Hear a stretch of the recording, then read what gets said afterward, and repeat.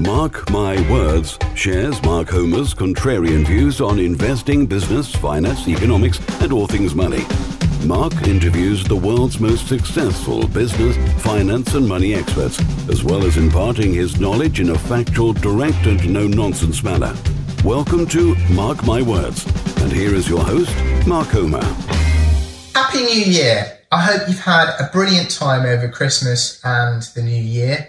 I always find that this period is an ideal opportunity to sit down and really analyse what it is you've achieved over the last year, to get lots of reading done, to get very, very deep into the detail of what it is you're about to go and do into the next year. It's a perfect opportunity to redefine your objectives. And at the moment, we've got a particularly interesting backdrop in the world stock market, the economy, and not necessarily the real economy, but certainly the sort of financial backdrop all around the world is turning, it is changing, and amber warning lights are starting to go off. So I thought I'd do a video to talk about that specifically and to just give you some ideas which you can use in your business and in your investments into 2019, some themes that I'll be following, and ways in which you can protect yourself, because we're certainly moving on into another part of the cycle. Now, I've just been mentioning the stock market. Clearly, we've got the UK stock market, we've got the US market, the Asian markets. China's a big sort of impact or influencer on events.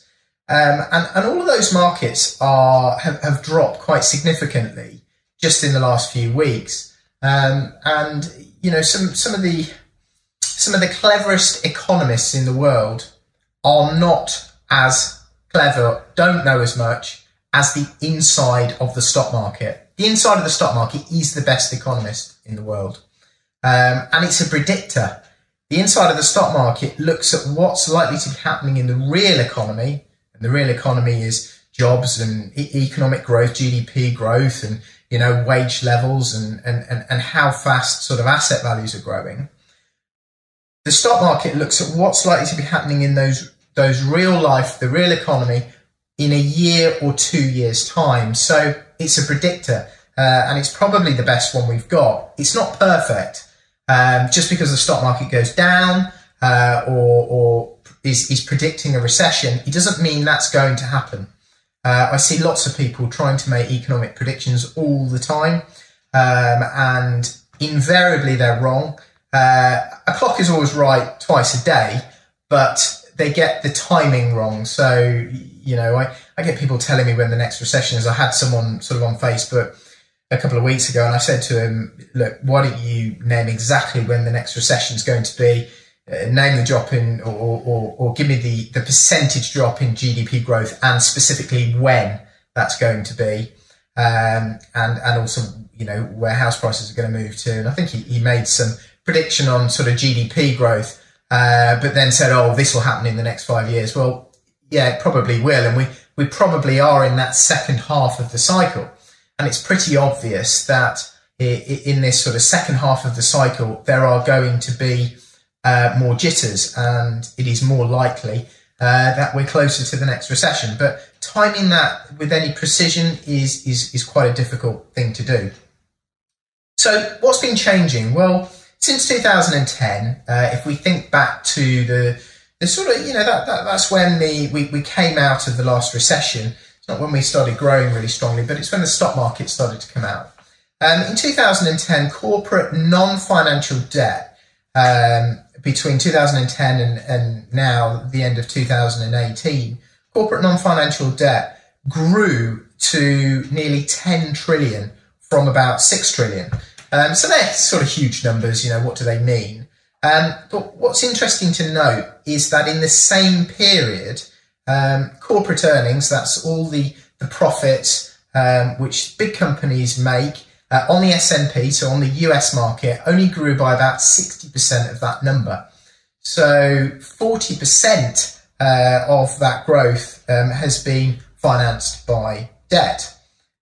So, you know, what does that mean? Well, a lot of that debt has gone to finance sort of mergers and acquisitions, creating more risk in the system. It's also meant that a lot of that debt has come in the form of government debt, rather than corporate debt. These are treasuries. This is debt that governments all around the world, especially the US government, issues to people in order to finance its spending and finance its operations. And under Obama, and even more so under Trump, they've gone on a spending spree. They're spending a lot more than they're earning, and they've used it to grow parts of the economy. Trump's spending a hell of a lot of money on infrastructure. He's clearly reduced corporate taxes, and some of that is starting to bite now. A lot of this has been financed by debt rather than tax income. You've seen that the government is going through another shutdown now. So a lot of these chickens are coming home to roost now. So a big bubble has effectively been created, and people are wondering, well, is that bubble going to burst with a bang, or is there a pin going to go into the side of it and it's going to release slowly? And I don't have the answer to that. I don't think anyone really does, but it's just something to sort of focus on. So as I said earlier, this sort of traffic light system, if you think of the stock market issuing a green, an amber and a red signal, at the moment I would say it's flashing amber. It's sort of saying there are issues in the system. Maybe the next year, 2, even 5 years doesn't look as rosy as the previous 1 to 5 years. And the inside of the stock market is displaying some interesting indicators, which I'll sort of go through now. Now, one of those biggest indicators, or one of the things that it's very interesting to look at, is how cyclical stocks are doing versus non-cyclical stocks. Now, cyclical stocks are the type of shares or companies that generally do best in the good times. So if you think, as we came out of the last recession, 2010, 11, 12, 13, 14, 15, the companies and businesses that have done the best are the likes of the house builders. They always do best in times of good economic growth, when the economy is expanding and unemployment is low and the future looks good. And the banks. The banks are very dependent on businesses doing well, so they can lend more money, they get paid back, in greater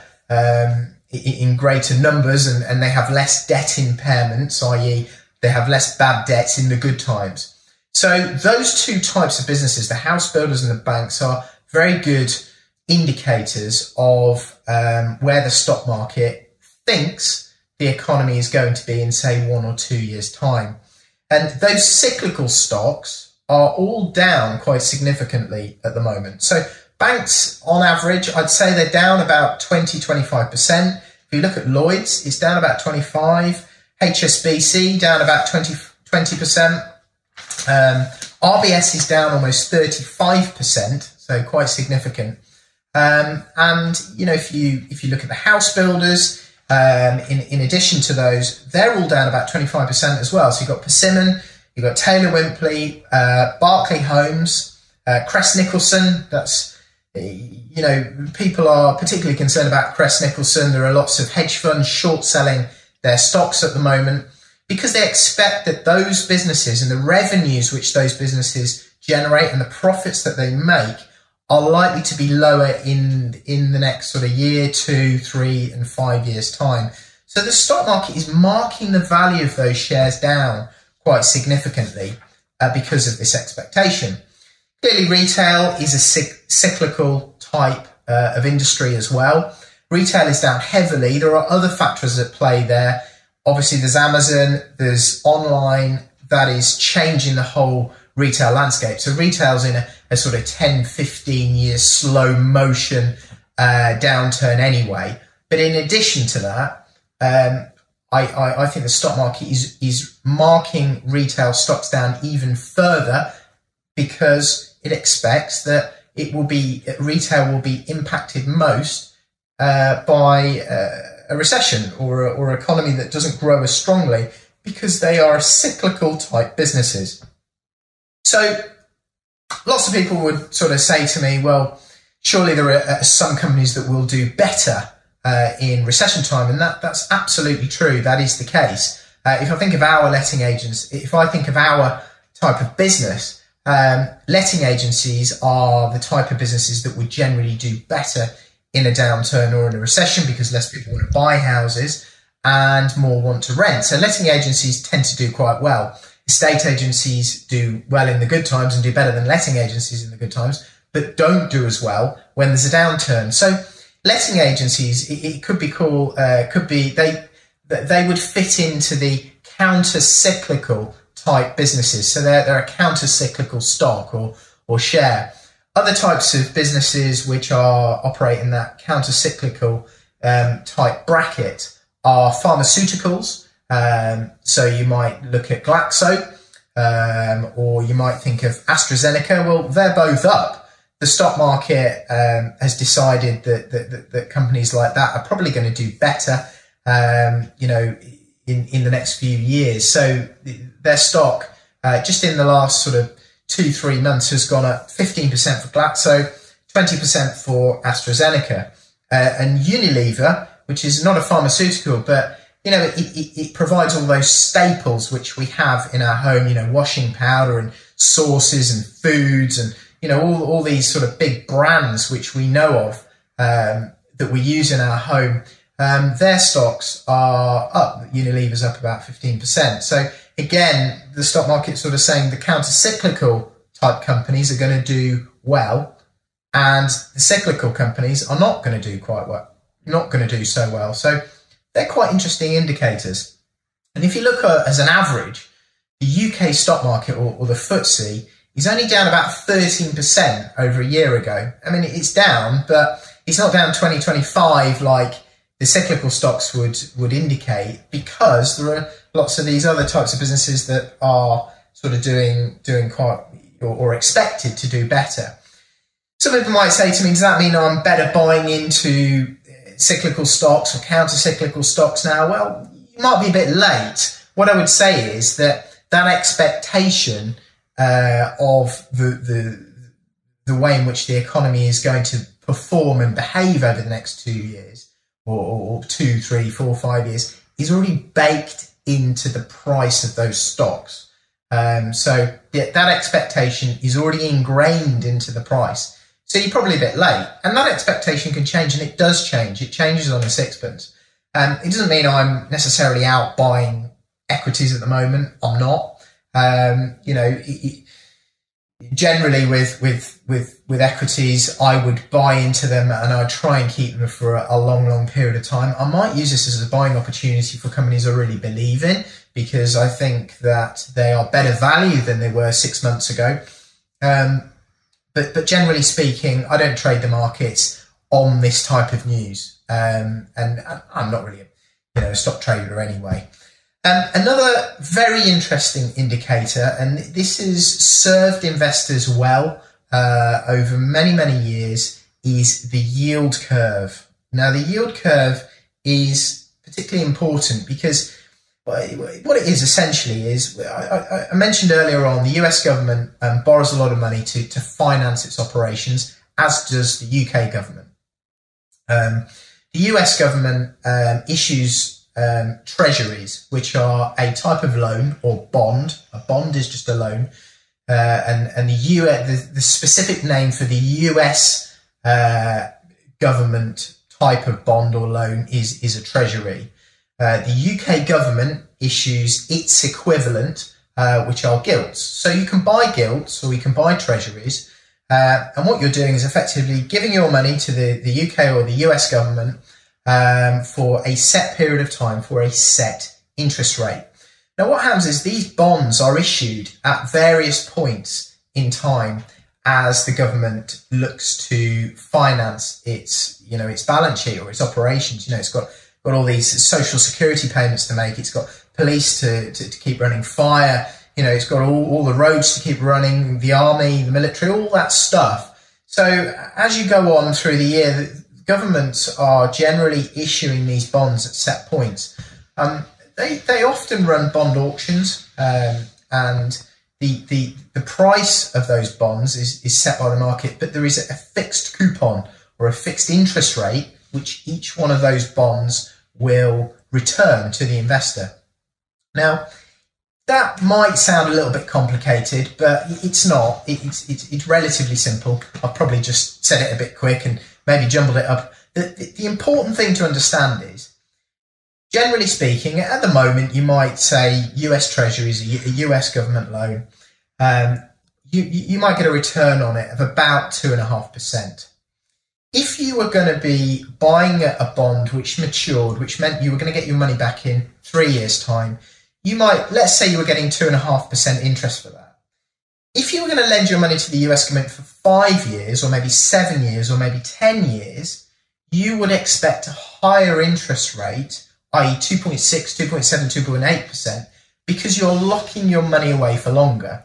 Clearly the interest rate I'm talking about is on an annual basis, but you would still get more interest, generally speaking.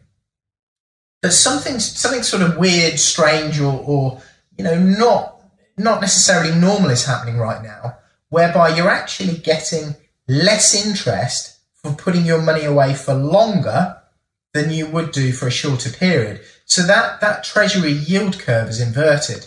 So if you're looking at lending your money to the US government for, say, 7 years or 10 years, that is actually getting you a lower interest rate because the price of those bonds has increased than, say, if you were lending it for 3 years.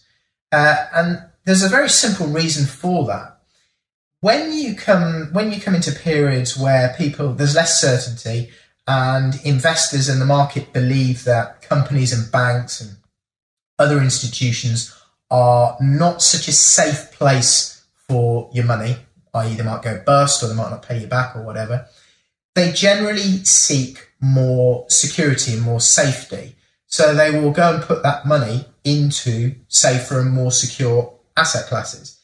US government bonds, UK government bonds are about as safe an investment as you can ever imagine. The US government has never ever defaulted or written down or not paid back any of its debt. And the same would go for the UK government. It really is safer than houses.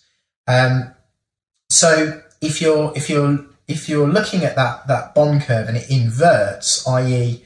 the interest rate or the amount of interest that you're likely to be getting over the long term is less than you would get over the short term from those very, very secure locations, the market is telling you that the market doesn't expect things to be better in 2, 3 or 4 or 5 years time. Expects it to be worse, i.e., so therefore there's more money flowing into that asset class, which is not going to be released for a longer period of time. So that's particularly interesting. You probably noticed how gold has started going up as well. There hasn't been a massive shift on gold, but generally assets, liquidity flows into gold as an asset class when the market expects things to be shakier, and that's definitely happened. If you sort of look at the overall picture, I think the US Fed, the US Federal Reserve, which is like our Bank of England, has been raising interest rates probably a little bit too quickly over the last year, 18 months. I don't agree with Donald Trump on most things, but on this, I think he may be right. Interest rates are going up quite sharply, and the market doesn't like that. The market sort of thinks that they're going ahead a little bit too strongly, a little bit too quickly. So US interest rates, their base rate is 2 to 2.25% right now. They've been hiking until something breaks. Because I don't think they really know how far they can go. We're in a new sort of world since the financial crisis. Base rate came off 0.5%, and they're probably trying to get to 3%. And I suspect they've reached the limit because the market has really started to react badly.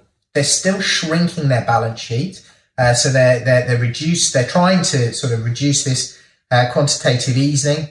where they were the central bank or the Fed were actually buying these bonds, these treasuries, to create more money in the system. They were trying to increase the money supply, and they've been sort of going along that path for several months now, and particularly sort of QE3, which is again all post crash of sort of 2008.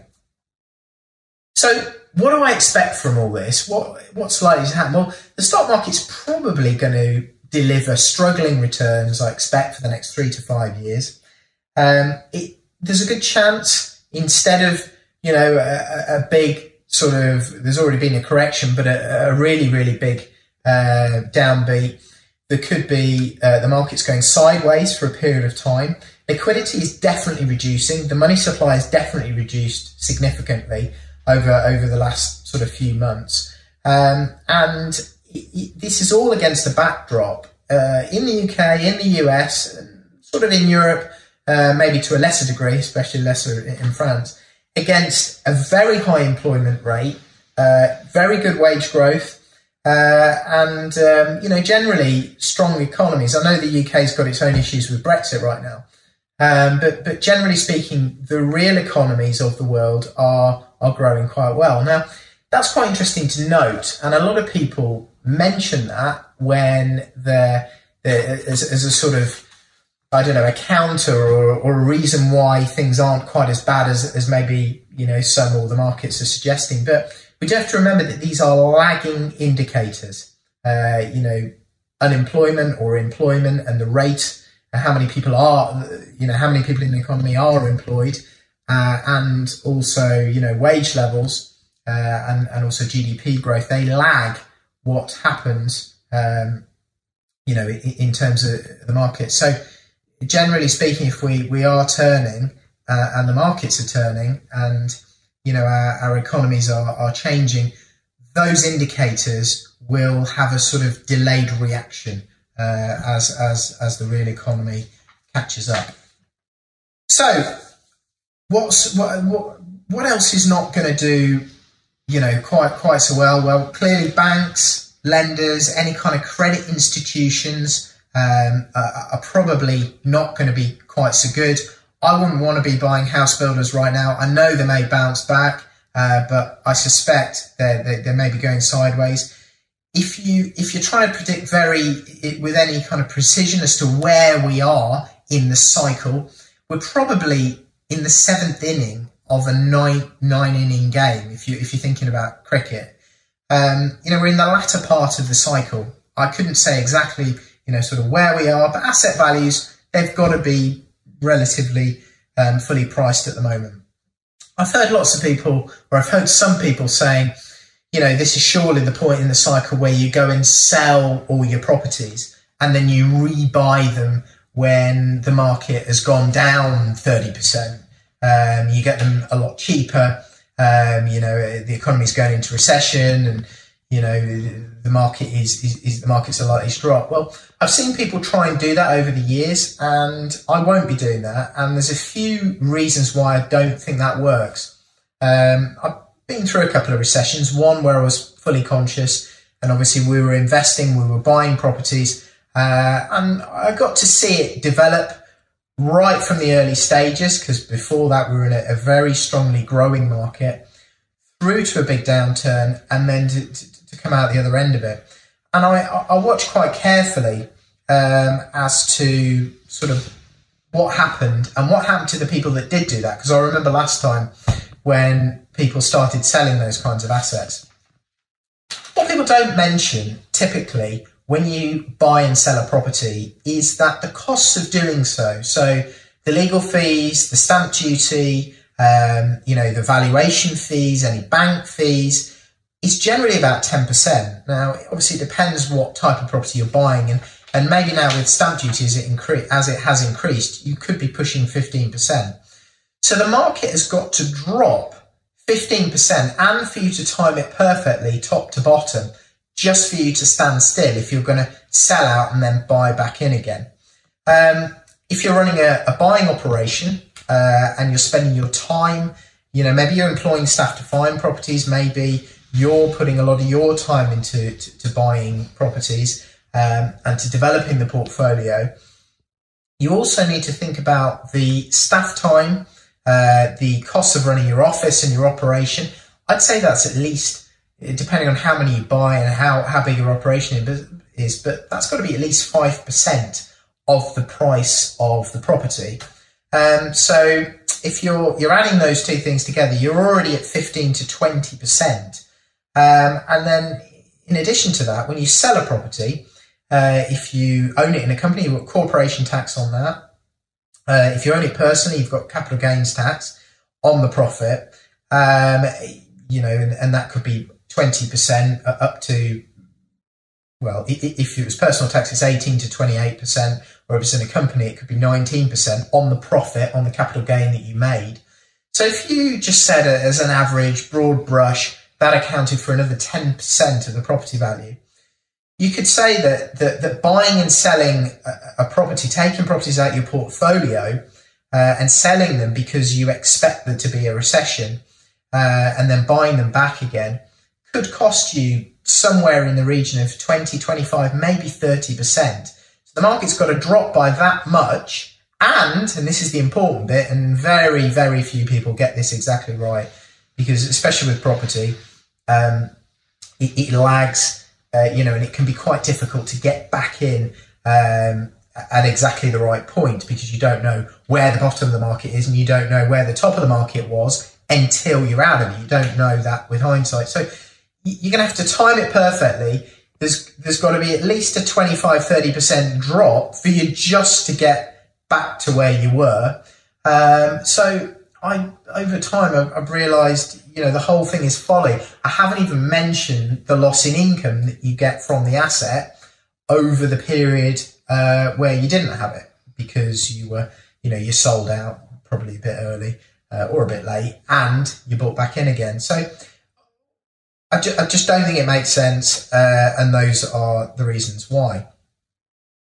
And that's another reason why I believe that buying and holding property is such a good idea versus sort of trying to buy it, develop it and flip it. I think in the good times, I think that is a great strategy, especially with Help to Buy. Lots of people converting buildings into apartments. I think now things are not selling as quickly, and I think into a recession, it is the developers who have to sell their stock to stay alive who get hit hardest. So all the developments that we're doing, it doesn't mean to say, that we're not developing property right now, because we are, and I'll continue to do so. We would generally look to buy, add value, and then rent our stock out. You shouldn't be too bothered about what happens to the value of that property in the short to the medium term. These should all be 20, 25, 30-year investments.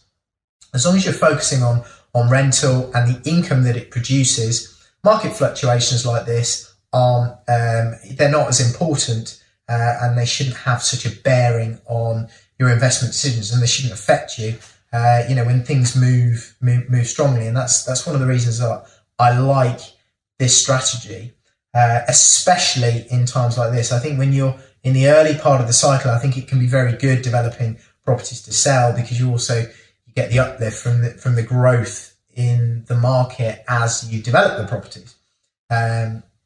So I think if I was to give you some ideas about how to deal with this period the best, if you're going to buy buildings which you're going to convert, if you can do smaller units, smaller apartments, smaller houses, which have generally better potential to let, and also higher yields, because generally the smallest properties have higher yields, because the capital values are lower, but the rental income which they generate is not commensurately lower. If you're outside, of the most expensive areas, you're more into the regions, and you're in the sort of, I don't know, maybe the middling areas, I think it can be a more defensive, a safer strategy. I think you really wouldn't want to be buying buildings or building, big expensive houses right now. Obviously, stamp duty is one issue, but they're the ones that are probably going to get hit the hardest. They're going to be very difficult to rent out, and they'll rent at low yields. So you're not going to be able to refinance the money out and keep growing to the same extent.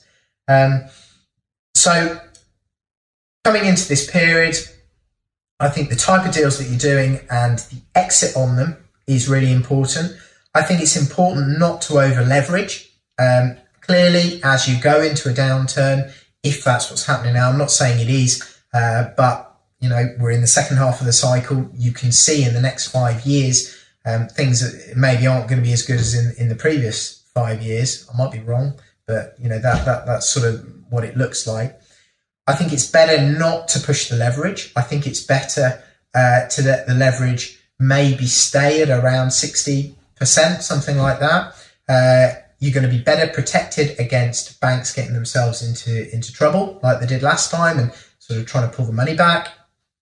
And I think it's really, really important to make sure you are developing very high income generating properties. Most of the buildings that we are developing right now have gross yields in excess of 15%.